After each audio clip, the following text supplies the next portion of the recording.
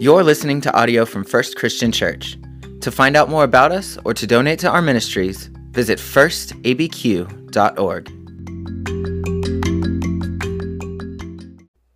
Welcome, everyone. It's so good to see you.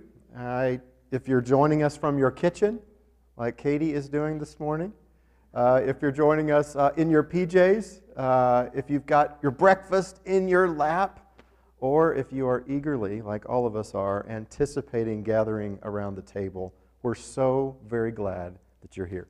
So welcome. Let's pray. Eternal God, we thank you for the gift of your word spoken into this world, calling light from darkness, giving shape and earth and matter. God, we just thank you. And Father, we pray that you'll open up our ears today, all of us, that we will hear your word. We will pray, as Paul prayed, that it will come not just with words alone, with power, with full conviction, and with your Holy Spirit. This is our prayer in Jesus' name, who lives and reigns with you and the Holy Spirit as one God, now and forever. Amen. Well, what are you doing? What are you doing with your life right now? You know, we have to think about the things that we are doing, because what we do turns us into, makes us into what we are and what we become. And so it's important to focus in on our doings, because our doings define who we are. Here at First Christian, our mission is to follow Jesus. That's what we're about. That's what Katie was describing for us. The desire that's in each one of us to be an intentional follower of Jesus. And that's what we've been unpacking here. We just started last week. 2 more Sundays we'll conclude. But we're looking at what it is to follow Jesus. Last week, it's being present everywhere with Jesus. And this week, it's doing the things that Jesus did. In coming weeks, we'll look at saying and going where Jesus goes. But for now, we're going to spend our time on the doing. Doing what Jesus does, because that's what we're about. And so I want to invite you, if you're able to stand up as we read the Word of God from the Gospel of Luke, chapter 4. Each week, we get a different gospel. Each week, we go a little deeper in defining what the following Jesus looks like, what discipleship looks like. And we're in Luke today, chapter 5, starting in verse 1. And I'll read the first 11 verses, and I'll drop down to verse 27. Once while Jesus was standing beside the lake of Gennesaret, and a crowd was pressing in on him to hear the word of God, he saw 2 boats there at the shore of the lake. The fishermen had gone out of them and were washing their nets. And he got into one of the boats, the one belonging to Simon, and he asked him to put out a little way from the shore. Then he sat down and he taught the crowds from the boat. When he'd finished speaking, he said to Simon, "Put out into the deep water and let your nets down for a catch." Simon answered, "Master, we worked all night, but have caught nothing. Yet, if you say so, I'll let down the nets." When they had done this, they caught so many fish that their nets were beginning to break. So they signaled to their partners in the other boats to come and help them. And they came and they filled up both boats so that they began to sink. But when Simon Peter saw it, he fell down at Jesus' knees, saying, "Go away from me, Lord, for I'm a sinful man." For he and all who were with him were amazed at the catch of fish that they had taken. And so also were James and John, the sons of Zebedee, who were partners with Simon. And then Jesus said to Simon, "Do not be afraid. From now on you will be catching people." And when they brought their boats to shore, they left everything and followed him. Now verse 27. After this, Jesus went out and he saw a tax collector named Levi sitting at a tax booth. And he said to him, "Follow me." And he got up, left everything, and followed him. The word of the Lord from the Gospel of Luke. Thanks be to God. Whenever I'm hearing a story or there is a story that's unfolding.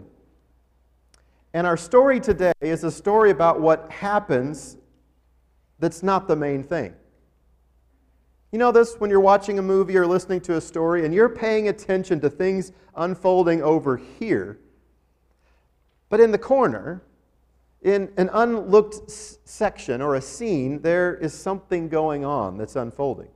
Maybe a minor character, something happening, and the main thing over here may fit, but the main thing begins to be this small thing over on the side. Is this something that you've noticed?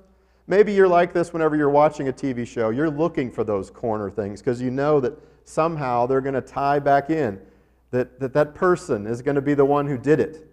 That person is going to be the main featured person to come into the scene. Well, as believers in Jesus, what we think of as the main thing is Jesus' teaching, right? We want to hear Jesus speak.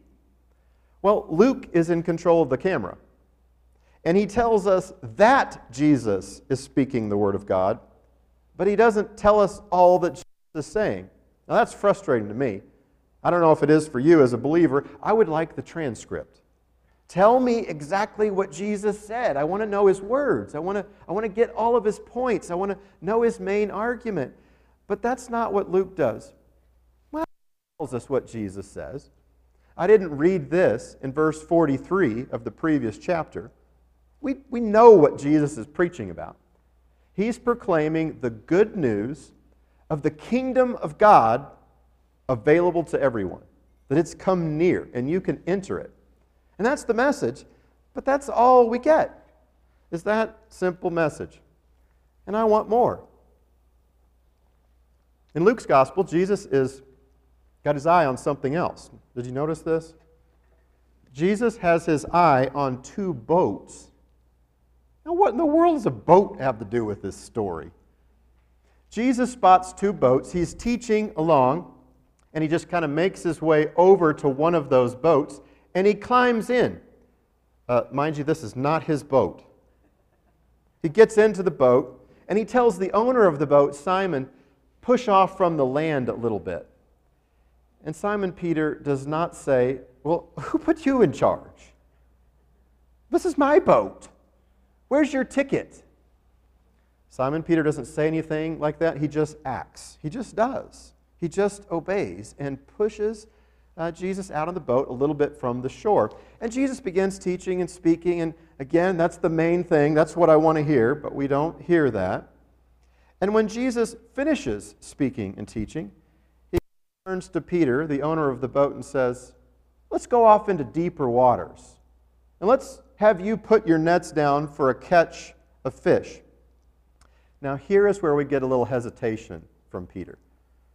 Peter pauses just a moment and says, Master, just to let you in on something, we've been fishing all night. We've caught nothing. But if you say so, we'll go out fishing. No problem. And they all get in the boat and they head out to the sea. They drop their nets down. Now, I don't know if you've been there before, but I've been there before. Where Jesus is giving me instruction and I'm like, okay, but I don't think you fully understand what's going on here. Let me just tell you what I've been doing. Master, right? Respectfully, Master. Have you been there? I mean, you're compliant, you're doing what Jesus has told you to do, but you kind of have to wonder if God's a little confused on what God is doing, because God hasn't made it as clear what God's up to. Have you been there? Do you understand what I'm talking about? But Peter says, okay, I'll do it. And that's when all this bubbling and thrashing and fishes flopping everywhere begins to happen. We hear nets popping. We hear fishermen yelling at one another. We see them scooping fish into the boat, calling for more boats to come and help and haul this fish away.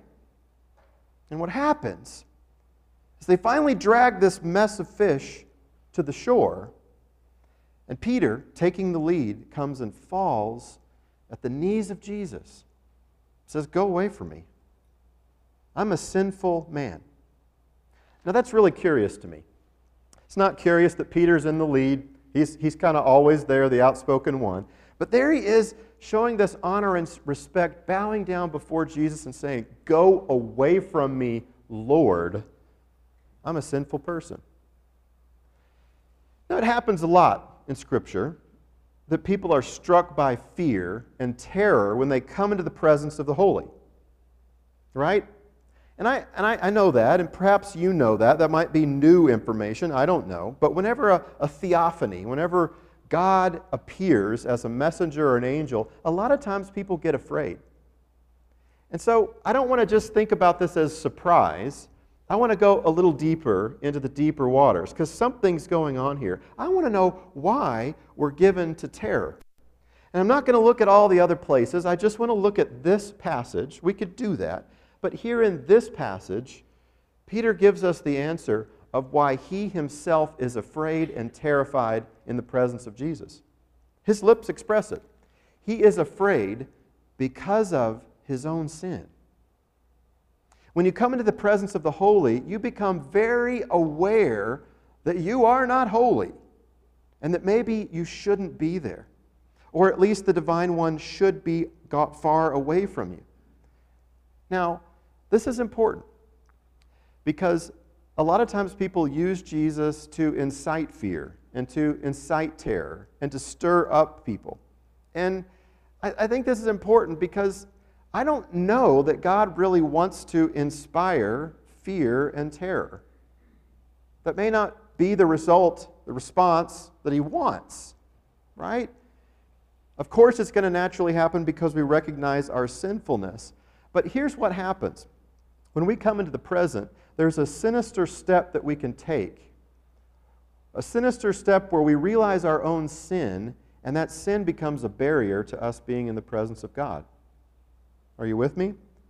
We begin to think, I'm not good enough to be here. Our guilt, our insufficiency, our insignificance makes us think, I need to isolate myself. I need to separate myself from God. That's not what God wants. Jesus is not going away. That kind of thinking is a kind of thinking that God cares more about your sin than about you. And God doesn't. God does away with your sin. God wants you to come close to Him. Even though sometimes we wish Jesus would just go away, just leave us alone because it's too frightening. Well, compare this to this idea of our sin maybe separating us from God to a parent and a child. And I've said this to my kids their whole lives. Just because you make a mistake doesn't mean you're no longer my child. And sometimes when a child makes a mistake, a parent might say, "Well, you idiot, you dummy, how'd you do that? What?" And the child begins to feel like they are the mistake. Brothers and sisters, when we make a mistake, when we sin, our sin doesn't suddenly make us not children of God. Any more than a parent who messes up is not suddenly no longer the person's parent. That is something that's irrevocable. And with God, when God comes into our presence, we become very aware of our sinfulness, but it is not a time to run away from God. It's time to be close and near to God. Now here, in this place, Jesus says, no, I don't want you to go away, essentially. I want to teach you to do something new. I want to teach you to catch people. And He invites them to come. And when they get to the shore, they leave everything and walk away and follow Jesus. Now we like to talk about this. We like to point this out of what all gets left behind. Boats and people, nets, fishing supplies, a business, a job. In Luke, I'm kind of surprised by what gets left behind. The fish. That big pile of fish. The miracle gets left behind. Just walks away from it. Now that's confusing to me because a lot of times in our relationship with God, we ask for a miracle. We want something to be done. And we want a healing. We want someone to get a job. We want a family to be restored. We want a positive outcome. We want this miracle. And sometimes we get the answer. Sometimes it is a miraculous thing. But here, even the miracle is walked away from. That's very important, that we not put our faith in what actually happens, that we leave that miracle in the rear view mirror in order to follow Jesus. All right, well, we're in this phase, this second dot of doing what Jesus did. And I have to tell you, this is the most intimidating one. To talk about actually doing what Jesus did? Is that what we're supposed to do? Are we supposed to conjure up miraculous catches of fish, calm storms, heal people, bring them back from the dead? Are we obligated for these deeds of power? Well, folks, yes, we're going to see deeds of power.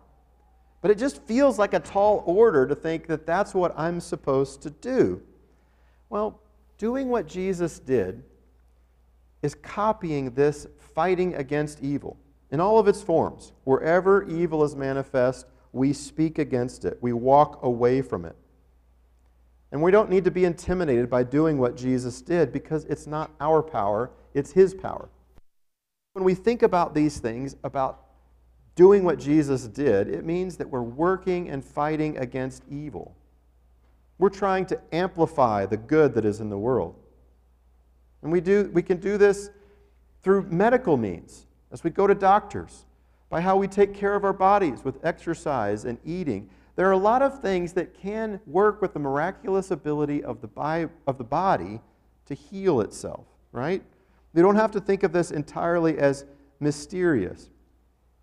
But whenever Jesus invites us into doing what Jesus did, He's asking us to be a learner, to learn from Him how to live our lives, to do things as He has done them. We need a model. We need someone that we can imitate. You know, with this, I might phrase it like this. Doing what Jesus did means having a gentle and firm non-cooperation with evil. I'm going to be gentle about it, I'm going to be firm about it, but I am not going to cooperate with evil in any of its forms, whether that's in my family or in the workplace or out in the world anywhere. I'm not going to cooperate with evil. Now that's difficult. That's difficult for us today in our world right now. And so I'm going to invite you to sit up in your seat, tune your ears, and to hear me. Because I'm going to mention something about politics, but I'm not going to be political. And I have to warn you on the front end, because it's really easy to hear something and think that I'm presenting a side or a choice, okay? So has everybody got your ears open? Can we take a deep breath? That it's okay? And I want us to pay very close attention and listen, because sometimes to talk about politics is not to be political. Right? Political is to use it for some side or another, okay? In visiting with a 90-plus-year-old woman that I like to talk with about faith and things, she mentioned to me that for the majority of her life, people could talk about who they voted for or what they voted about. And it would be okay. Christian people could vote differently. They could see things differently, and it was okay. But now it's become more of a fight, more of a battle. So we got all of our ears open. We're ready. Deep breath. You're going to offer me a great measure of grace, right? The last 10 days have been a sad, embarrassing time for our world and for our country.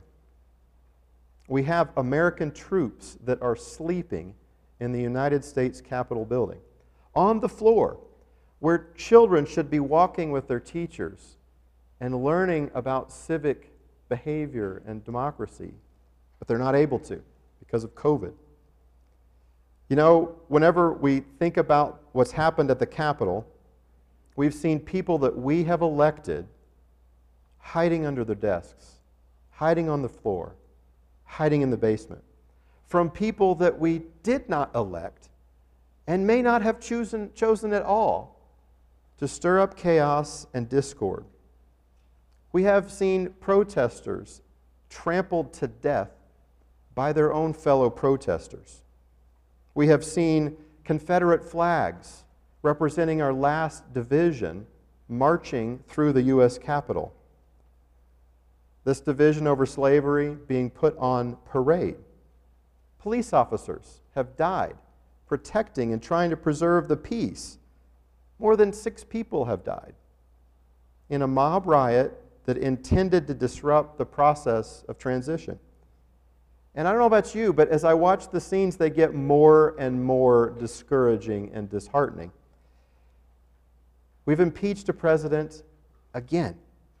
A president who refuses to accept the outcome of defeat, to congratulate his opponent, and to pass off power that he was given to. A president who even invited the mob to riot in his defense. These are not just sad days. These are dark days. Because we are people of the United States and we're not acting very united or very stately. We're holding on to positions, we're entertaining divisions, and we're refusing to listen to one another and avoiding cooperation. So I bet you're like me. You're asking yourself, what is a Christian supposed to do? And I hope what I've described so far, you can hear, is just a description of what's there, what's happened. And I think it's appropriate for us to ask, because we can't just say it's no big deal. We have to be able to talk and reason together. And so what I want to do, brothers and sisters, is offer you something from me about how followers of Jesus are to do the things that Jesus did, how we're to act in crazy times like this. And so I've got 7 things. And there'll be a mix of things that are very, very practical.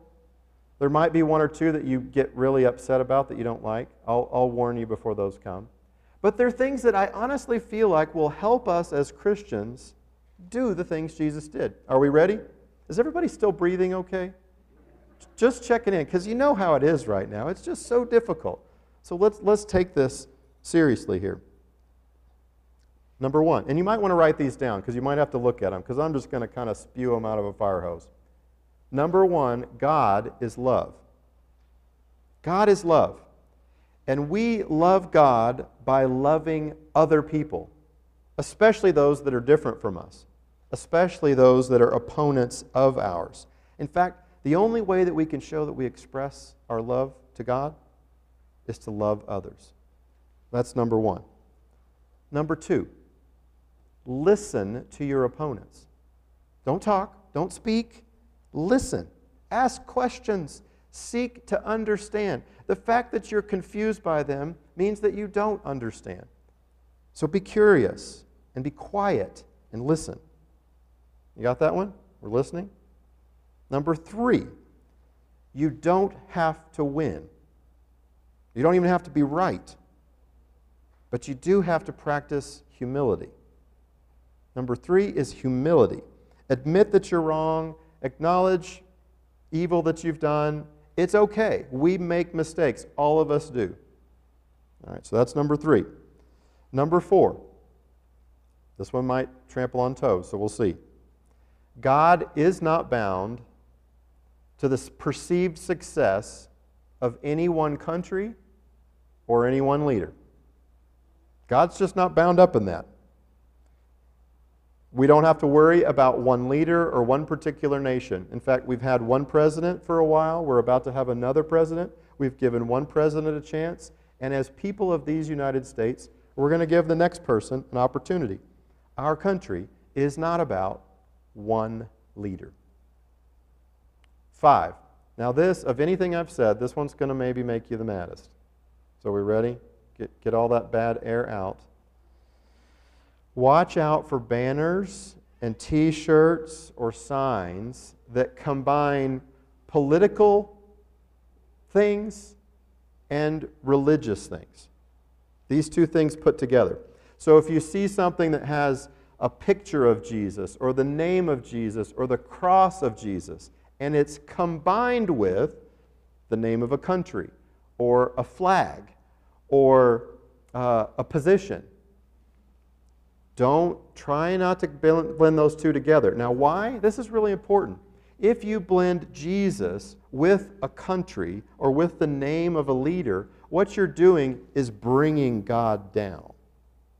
That's blasphemy, folks. I know I've not seen any of these in particular, but there are phrases and signs where we combine these things together. And so I'll give you one, and this is where you may throw something at me. And if you're at home, I hope it's a slipper, not just for my sake, but for your TV. I mean, I stand for the flag and I kneel for the cross. Seems like a good thing, right? Well, that's bringing together a political thing, a thing about a country, and a religious thing. If you do that, you're bringing God down. So don't get worried. I mean, you might have a sign or a shirt. Just think about it. That's all I'm inviting you to do, is to think about the blending of religion and politics together, because we don't want to blaspheme against God. Two more. I think most people are still breathing. I have not seen anyone fall over yet. At home, I don't know. Less constant input. If you're listening to only one news outlet, reduce that down. I don't care what it is, but if it's just one, reduce it. Increase your input of more diverse media outlets. Maybe even those that you disagree with, and maybe those that are more respected. It's pretty easy to find something on social media or someone that somebody said or a blog somewhere that might seem great, but increase your listening to other diverse media outlets. Now the last one. Aren't you glad there's a last one? We follow Jesus. If you want to know what we do, we follow Jesus' lead. And Jesus leads by healing and by teaching and by self-sacrifice. Jesus didn't even have to defend himself. He let himself be killed to show us what kind of a God we follow and we serve. And that's what gives me the greatest hope of all, is that we already know who our leader is. We are following God. So I ask you, what I asked you at the front, what are you doing? What's consuming your time? What's consuming your energy? What's consuming your anxiety? What are you preparing for? Because here at First Christian, we are following Jesus. And when you do that, the world is a much better place. Hopefully these things I offer tentatively to you, graciously to you. Hopefully you'll be forgiving of me. But hopefully you will also see that this is a way that Christians can live in the world, to do the very things that Jesus did. Let's go to God in prayer. God, we need your help now more than ever. Our world is something of a mess, and it always has been. But God, we know that you are our leader, so we're not afraid. We're not afraid of any person or any country or any belief, because we are following you. Would you help us as believers to more closely follow Jesus and to less closely follow even what we think is right, even who we elect as leader, even the country that we live in. Because we are Christians, followers of Jesus Christ. Thank you so much for what you've shown us in Jesus. I'm just dumbfounded that you're a God that can show up on human history and give your life away. Could that be real? Thank you, God, for the grace and the mercy that you've shown us. We pray all this in Jesus' name, who lives and reigns with you and the Holy Spirit as one God now and forever. Amen.